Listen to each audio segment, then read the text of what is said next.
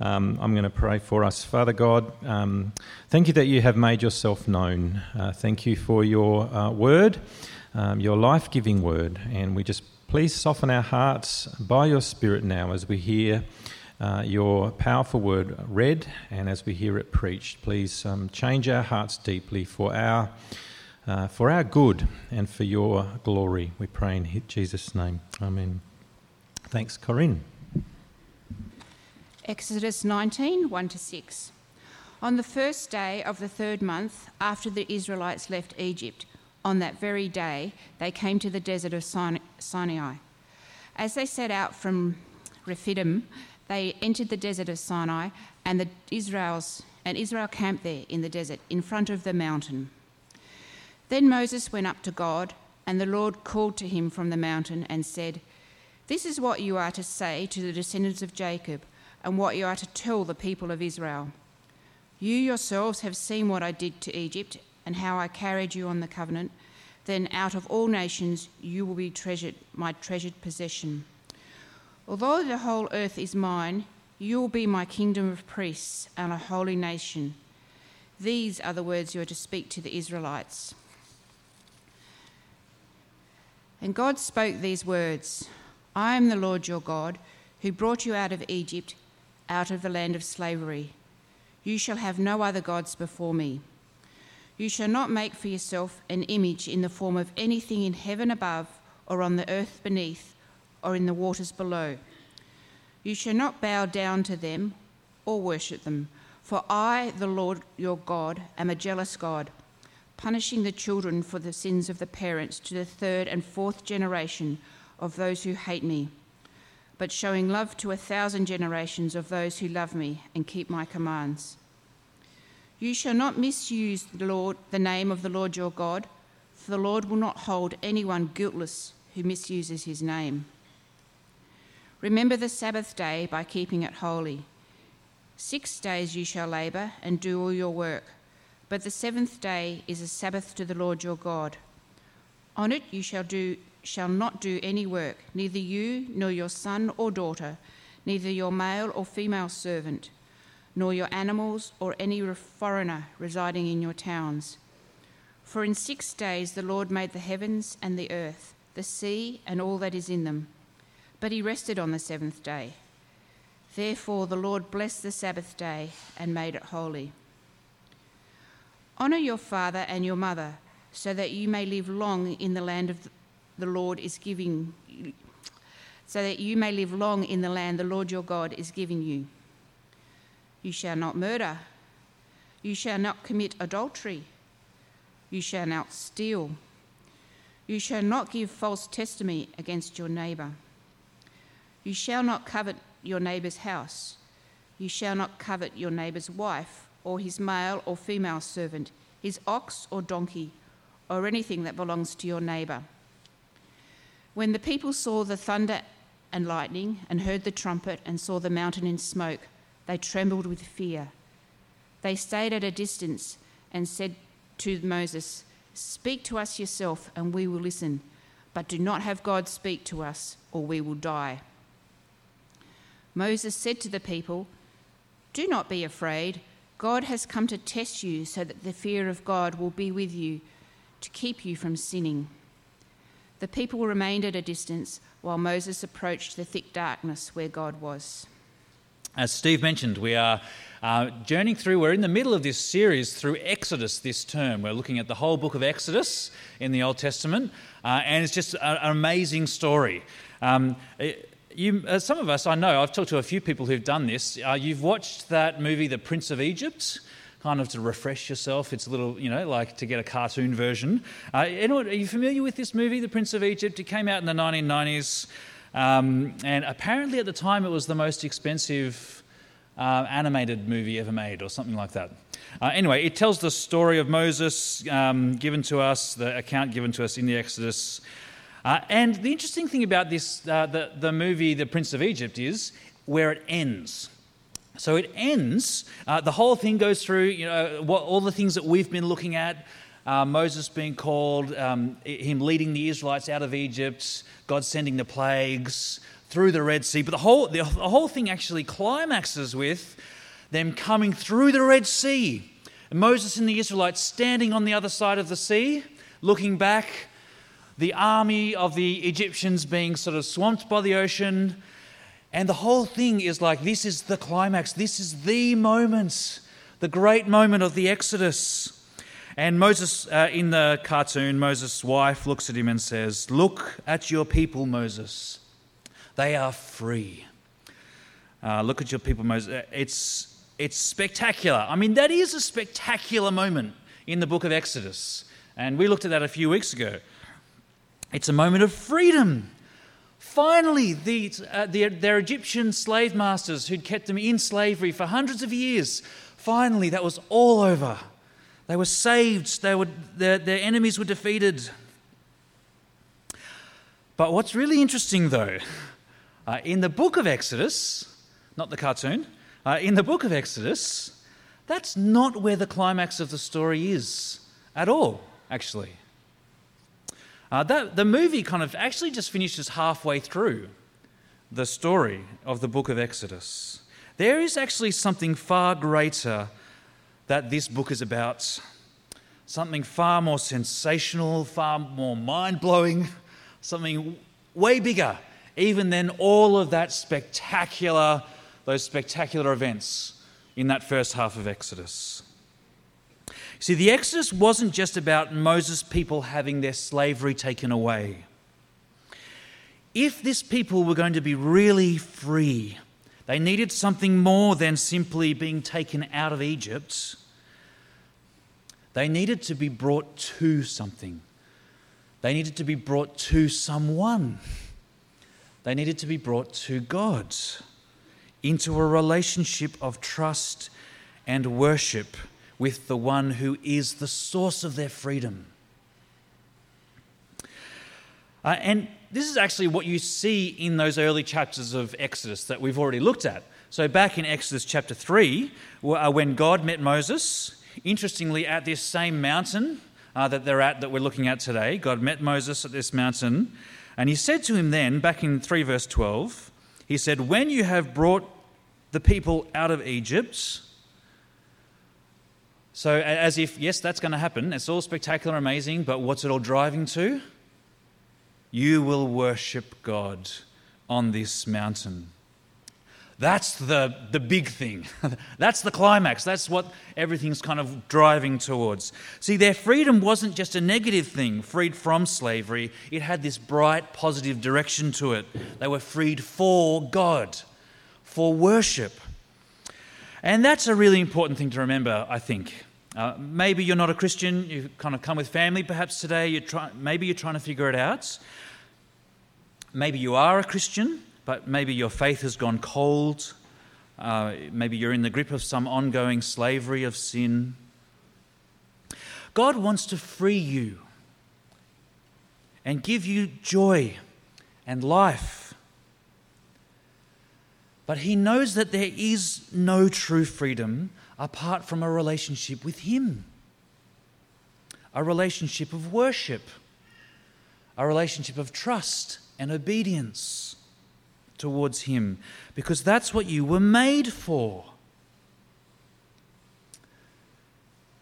Early Christian leader Augustine put it like this: "You awaken us to your delight in your praise."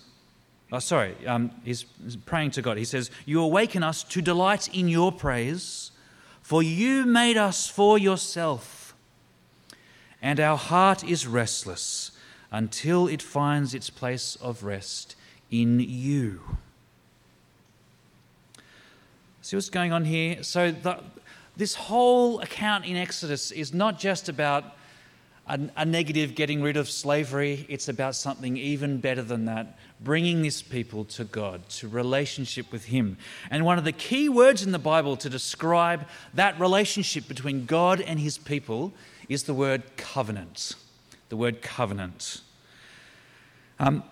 Steve mentioned it earlier, and we've actually looked at this right at the beginning of our series in Exodus, in the first week there. A covenant is a relationship based on binding promises.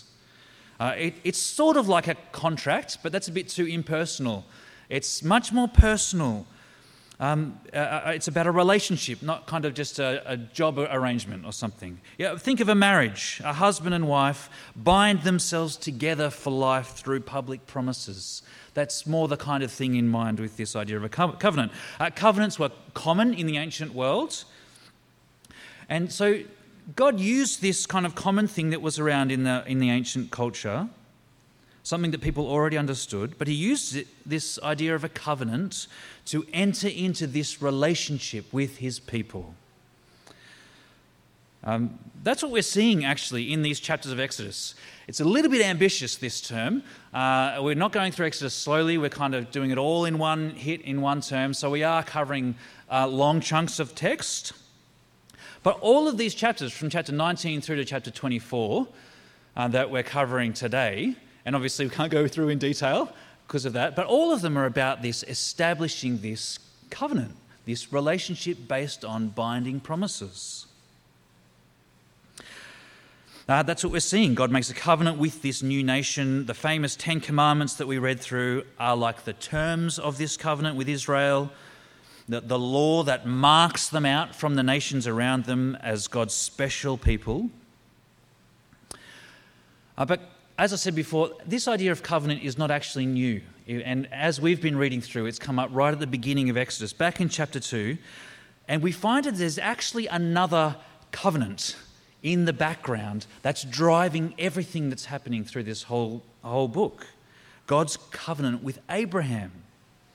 It was because God remembered his covenant with Abraham, his promise to Abraham that he would make him a great nation, give him a land to live in, and through him and his seed, God's blessing would go to all the nations of the earth. That promise is driving everything that's happening. And here what you get is that covenant with Abraham sort of gets taken up and built on. Here it's no longer a relationship with one man and his family. Now it's a relationship with a whole nation. With a whole nation. Are you with me here? I know it's sort of a little bit technical, but really important. The key thing to see right at the start is that God makes this covenant with Israel in chapter 19, not chapter 1. He makes this covenant with Israel after saving them by his grace. That's really important. So that's how the 10 Commandments start, actually, but they start by reminding us of that fact. So Exodus 20, the first couple of verses there, God spoke all these words. What's the first thing he says? I am the Lord your God who brought you out of Egypt, out of the land of slavery. See that's a really important verse. Unfortunately, sometimes you see the 10 Commandments in churches on sort of replica tablets of wood, but usually they don't include this first verse, which I think is actually quite a shame, because this actually sets the whole context of these commandments. Before getting to his covenant laws, God reminds the people that he is the Yahweh, their God, who has saved them by his grace. And we actually saw that back in chapter 19 that we looked at too, we started with. The whole nation, they've come out of the Red Sea, they've gone through their grumblings in the wilderness that we looked at last week. Now they're finally there at the mountain, the whole nation gather at Mount Sinai, and Moses goes up to God, who tells him in verse 3, this is what you are to say to the descendants of Jacob and what you are to tell the people of Israel. You yourselves have seen what I did to Egypt and how I carried you on eagle's wings and brought you to myself. So right there, this is foundational for everything that's happening here. God's salvation by his grace and by his grace alone. And then flowing out of that, then he calls this new nation to obedience. Verse 5, now, if you fully obey me and keep my covenants, then out of all nations you will be my treasured possession. Although the whole earth is mine, you will be for me a kingdom of priests and a holy nation. See what's going on here Israel's obedience doesn't form the relationship between God and them. It flows out of it. These verses that are up on the screen there, they're not saying that, these aren't God saying, I'll hold off on being in relationship to you until you prove yourself. That's not what God's saying. Those verses are just a description of the blessing that will come if Israel does keep this covenant. They'll stand out from the nations around them. They'll be a shining treasure in a dark world, showing forth the goodness of God among the nations. Friends, it's so important to see this. God didn't give Moses the 10 Commandments while Israel was still in Egypt and say, look, here are my laws. If you can manage to keep these, then I'll save you out of slavery. So have a crack, see how you go. If you're very, very good, then I'll enter into a relationship with you. That's not what's going on here. And I think it's important to kind of just mention that and talk about that a little bit, because I think that is actually how many people think about what Christianity basically is about. Keeping a set of rules in order to be accepted by God. I think lots of non-Christian people think that's basically what Christianity is about. There's a set of rules you have to keep, and then if you do it well enough, on balance, God might accept you at the end. That can even creep into the way in which Christians think about their own life. So the Bible basically becomes a handbook for life, full of good moral teachings and examples to follow. And if I do enough of the right things, God will look on balance at my life. And I just hope at the end the good will outweigh the bad, right? That is not Christianity. That is not the teaching of the Bible. That is not how the God of the Bible relates to his people. And thank God for that. Thank God for that. Because our good never outweighs our bad. Not when we're weighed up against the holiness and perfection of God. The God of fire,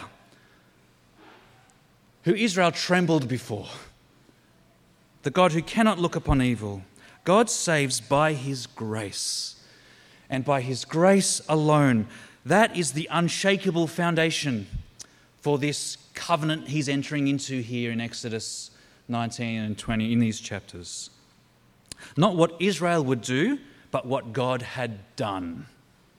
That's the foundation. Okay, spend a bit of time on that. I think it's very important. But then, in thankful response to that, God gives Israel his good instruction to follow. And the 10 Commandments is the most famous bit of that instruction, and rightly so. But there's a whole set of other laws too. So you see them in the next few chapters, chapters 21 to 23. There's more sets of laws in the next few books of the Bible, 613 all up. But these 10 written on stone tablets, were like the foundation, kind of like a constitution, marking out the shape of their life together. Those other laws kind of put flesh on the bones for Israel in how they would relate to God and to each other, kind of building out of these 10 commandments. That's what you see, I think, in the next few chapters of Exodus, a whole bunch of case studies applying the 10 commandments into like specific situations. So what do you do if your donkey falls down a hole? What do you do if someone gets injured by their neighbour's bull? Sort of putting the principles of the commandments into these case studies so that Israel would know how to live. So there is a lot of rules here. I reckon, though, it's a little bit like learning a new board game. Anyone else a board gamer here? Like to kind of, there's a few of us I know out there. When you get a new board game, you get this really intimidating book of rules that comes with it. And it looks intimidating and boring. But actually the rules are there to help you to play the game well. And if you get to know them, you're actually freed up to enjoy it, right? You're actually freed up. That's what God is doing for this new nation with all of these laws. But when he gathers the people to himself at Sinai and makes this covenant with them, for the first time, God speaks he speaks not just to Moses. The first time he speaks to the whole people. And when he's speaking to them, it is these 10 commandments that he gives. The other laws he kind of gives later on directly to Moses, but he gives these 10 commandments to the whole nation. And we don't have time to go to do justice to them all or go into detail now.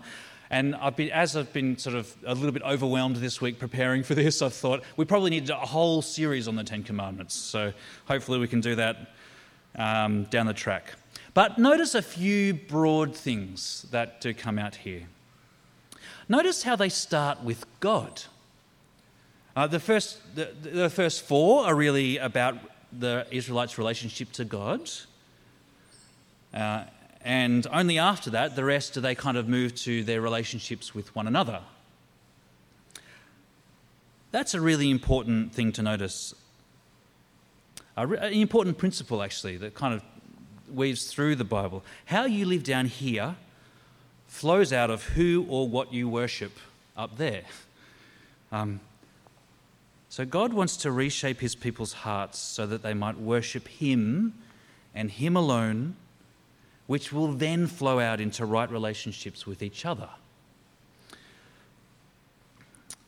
Again, this is one of those areas where the 10 Commandments, I think, is a bit misunderstood. You ask anyone in the street who's not a Christian what the 10 Commandments are, if they have any knowledge of them, it's probably some of the last few, right? Don't murder, don't steal, don't commit adultery. Very unlikely would it be any of those first 4 commandments that are all about our relationship to God. The last ones only make sense if you know. Do not murder only makes sense if you know the God of life. Do not steal. Don't lie only makes sense if you know the God who is the truth. Don't commit adultery only makes sense if you know the God who is faithful. They flow out of a relationship with God himself. So the first commandment puts it like this: you shall have no other gods before me. No other gods. And that flows into the next, from verse 4, about not making an image or bowing down to an idol to worship. See what's going on there? In a world of idols drawing our hearts away from the one true and living God, God wants to reorient his people's hearts, kind of to reorient our lives so we worship him alone. And that's not some ego trip for God, right? It's not some... This is actually what we need, because anything else will fail you. Any other object of worship won't deliver what you're looking for. And what you worship there will flow out here. So you worship money or power or approval or pleasure. They'll not only consume and ultimately destroy you, they'll corrupt all of your relationships along here as well. But worship the God of grace, who carries his people on eagle's wings, and that will be life to you. That will be life to you, and it'll shape how you relate down here as well. More quickly then, let's keep sort of tracking through. This new nation were to bear God's name. Do not take the name of Yahweh in vain. That's partly how we use God's name, but more, I think, fundamental than that. It's about how the people of Israel were to represent God to the world around them. They weren't to bear the name of Yahweh in a way that brought dishonor on Yahweh. They were to be set apart from the world around them. They were not to be driven by relentless demands and other kind of calls on them. They were to be shaped by God's pattern in creation, having that kind of weekly rhythm of rest every seventh day, entrusting themselves to God as their provider. They were to be a community that recognised and honoured God's good design for their family. So they were to honour their parents, Those who were married were to be faithful to their spouses. They were to be a community of self-control where they didn't just give in to their urges to kill or steal or lie. The last commandment is really interesting, isn't it? You shall not covet. It's interesting because it's a commandment that can't be policed, right? Like because it has to do with what's going on in your heart. They were commanded not to covet, not to be content, like not to be discontent with the life that God had given them. Looking at someone else and wishing you had their life. And why I point that out is I think it shows that this list, it's not actually meant to be just a checklist that you kind of work through. It goes much deeper than that. By Jesus' time, many people had turned it into that kind of checklist. Yep, might be an angry person, but I haven't murdered anyone, so I'm all good. This last commandment shows that what God is doing here, it is really about the heart, about becoming a kind of person, a type of person. Jesus, and we'll look at this in a bit, but Jesus says these laws really are about love. The whole law and the prophets is summed up, Jesus says, in 2 commandments: to love God and to love your neighbour. These commandments are about forming the heart of this new nation to love God and to love each other more than they are just giving them a checklist to work through. And they're good. They're good. It's no wonder why the psalmist says, "Oh, how I love your law." This was a covenant of good instruction. But what becomes painfully apparent as you read on is that God's people's hearts were hard and they needed new hearts. This covenant of this gracious relationship God entered into, this good instruction he gave, this good instruction actually brought death. Not because it was wrong, but because the people were. If you've got your Bibles, flick over to chapter 24 of Exodus. There'll be a few verses on the screen, but helpful to kind of have that in front of you. So this is kind of the end of the section, the whole section we're trying to summarise today. Exodus 24, it shows Moses like formalising this covenant between Yahweh and Israel, like making it kind of formal. And Israel start out very confidently. Look at verse 3. When Moses went and told the people all the Lord's words and laws, they responded with one voice: "Everything the Lord has said, we will do." You kind of think, oh, maybe they're overestimating things a little bit, but I mean, that's a good start, right? That's a good start. Then you keep reading that chapter and there's a formal covenant ceremony. It involves animals being sacrificed and sort of blood splashed around. So down in verse 7, Moses takes the book of the covenant and reads it to the people, and they respond again, "We will do everything the Lord has said. We will obey." Then Moses took the blood and sprinkled it on the people and said, "This is the blood of the covenant that the Lord has made with you in accordance with these words."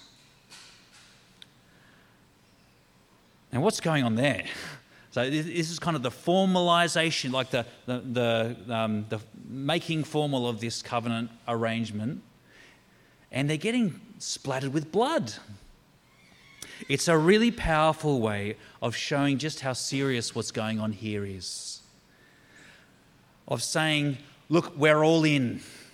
If we break this, we forfeit our lives, our blood is on our own hands.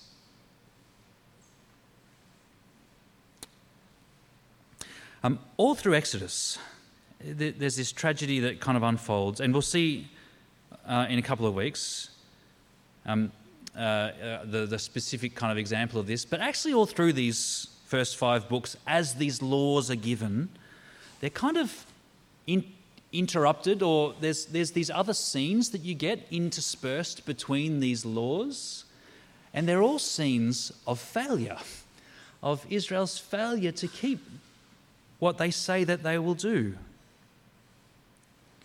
And it just keeps getting worse and worse as they get established and as they grow as a nation, until finally God brings Israel's breaking of the covenant down on their own heads, and they are led into exile, back into slavery, after hundreds of years of ongoing faithlessness and disobedience to their God. But even then, God remained faithful.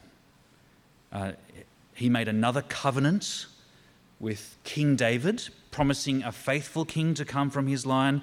And then through the prophet Jeremiah, he promised another covenant, a new covenant, but this time not written on stone tablets, but on human hearts. So Jeremiah 31, "This is the covenant I will make with the people of Israel after that time, declares the Lord. I will put my law in their minds and write it on their hearts. I will be their God, and they will be my people. No longer will they teach their neighbour or say to one another, 'Know the Lord,' because they will all know me, from the least to the greatest, declares the Lord. For I will forgive their wickedness and remember their sins no more." See what's going on there? Through this sad story, it became apparent the thing that was needed for this relationship to work was a new heart, was a radical inward transformation. Well, how does this all relate to us this side of Jesus, friends? Jesus also went up a mountain, but this time not to receive God's instruction to pass on, but himself to give it. And we've looked at this in detail. We went through the Sermon on the Mount in Matthew 5 a couple of years ago. He says this towards the start of his Sermon on the Mount in 5 verse 17. "Do not think that I've come to abolish the law or the prophets. I've not come to abolish them, but to fulfil them." To fulfil them. See, Jesus doesn't start something new, some sort of parallel track to what God was doing with the people of Israel. He came to bring fulfillment, to be the true and better and perfect covenant partner. He perfectly fulfills the law, always trusting his Father and obeying him, always faithful in his heart. And you might remember this from when we looked at the Sermon on the Mount. What Jesus does is he takes that covenant instruction given to Moses and he kind of reframes it around himself. And it's like he's playing the same song in a higher key or something like that. Now God's people are not one nation, but people from every nation through faith in him. Now the 613 laws of Moses no longer apply as like a legal code. That period of God's salvation history has come to its fulfillment. But the deeper reality that they were always pointing towards is here in Jesus. And that continues. And that's why the Old Testament law, this body of 613 commands given to Israel, that's why it's no longer, even though it's no longer over us, it is still for us. It reveals God's character. It reveals our own sin. And it points us to its fulfillment in Jesus. And so what Jesus does as he goes on in this Sermon on the Mount, he takes laws like do not murder and says, you have heard it said, do not murder, but I say to you, anyone who is angry with a brother or sister will be subject to judgment. You've heard it said, do not commit adultery, but I say to you, anyone who looks lustfully at a woman has already committed adultery in their hearts. You see what he's doing? Jesus fulfills this covenant with Israel, and in doing so, he shows the deeper heart transformation that he is here to bring. He brings about the fulfillment of love for God and love for others. He reconnects us to God. We get his relationship with his Father, and in thankful response, he calls us and empowers us to be transformed in a much deeper way than the law of Moses could ever bring about. Jesus brings a life of true worship, of devotion to God. He offers deep, permanent rest for your souls. He leads you in a life of cross-shaped humility and love and faithfulness and contentment. See, all those things that were kind of in seed form in this covenant at Sinai come to their fruition in him, in his new covenant, in the new relationship with God made possible not through the blood of bulls on the altar, but through the blood of Jesus on the cross. He has done this for us, and he is doing it in us. He's done it for us, and he's doing it in us.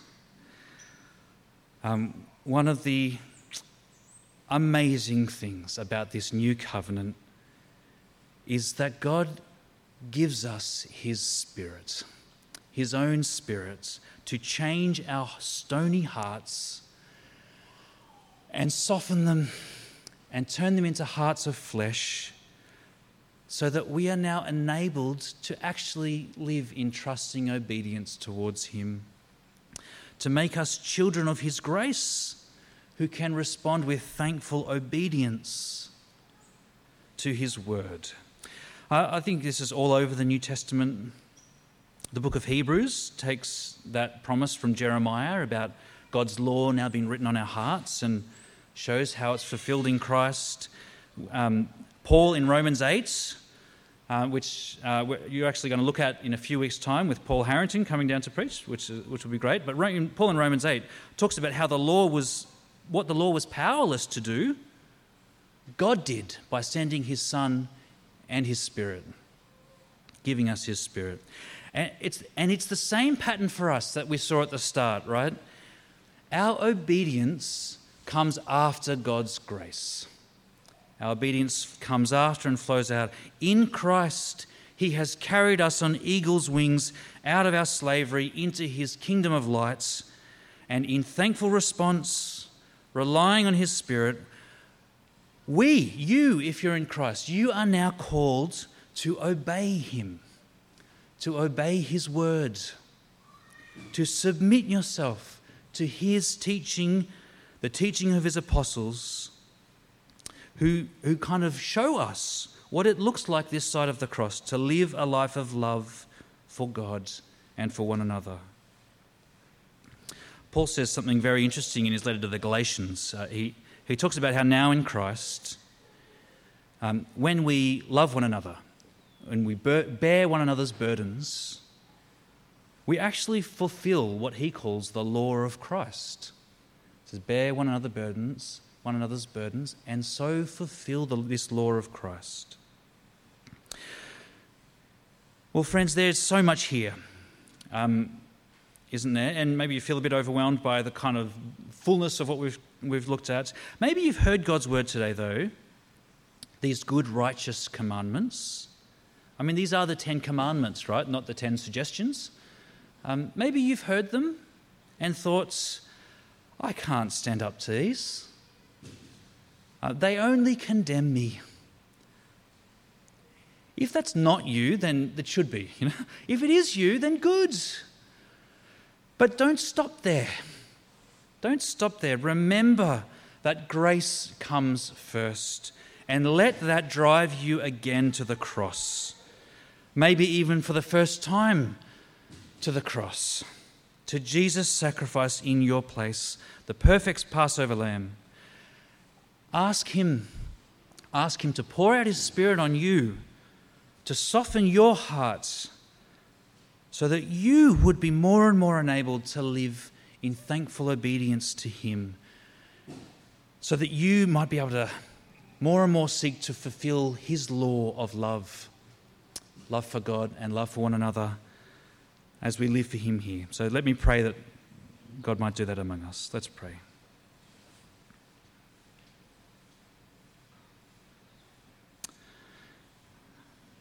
Oh God, if you kept a record of sins, who could stand? None of us. but with you there is forgiveness. Thank you that in Christ your forgiveness has been poured out on us in abundance. Thank you that he has come, and in him we have this perfect covenant partner who fulfills your law perfectly for us, and even in us by your Spirit is shaping us more and more to be those who are obedient to your call to love you and to love one another. Give us grace, we pray, to know what that looks like for us here. Help us when we sin, when we fail, to keep coming back to your grace. Help us never to be content with ongoing sin in our lives, but to keep repenting and to keep seeking to obey you. And we thank you that we do that in the confidence of the gospel and in the power of your Spirit. And so we thank you for this covenant that you have entered into with us through Christ. And we pray in his name. Amen.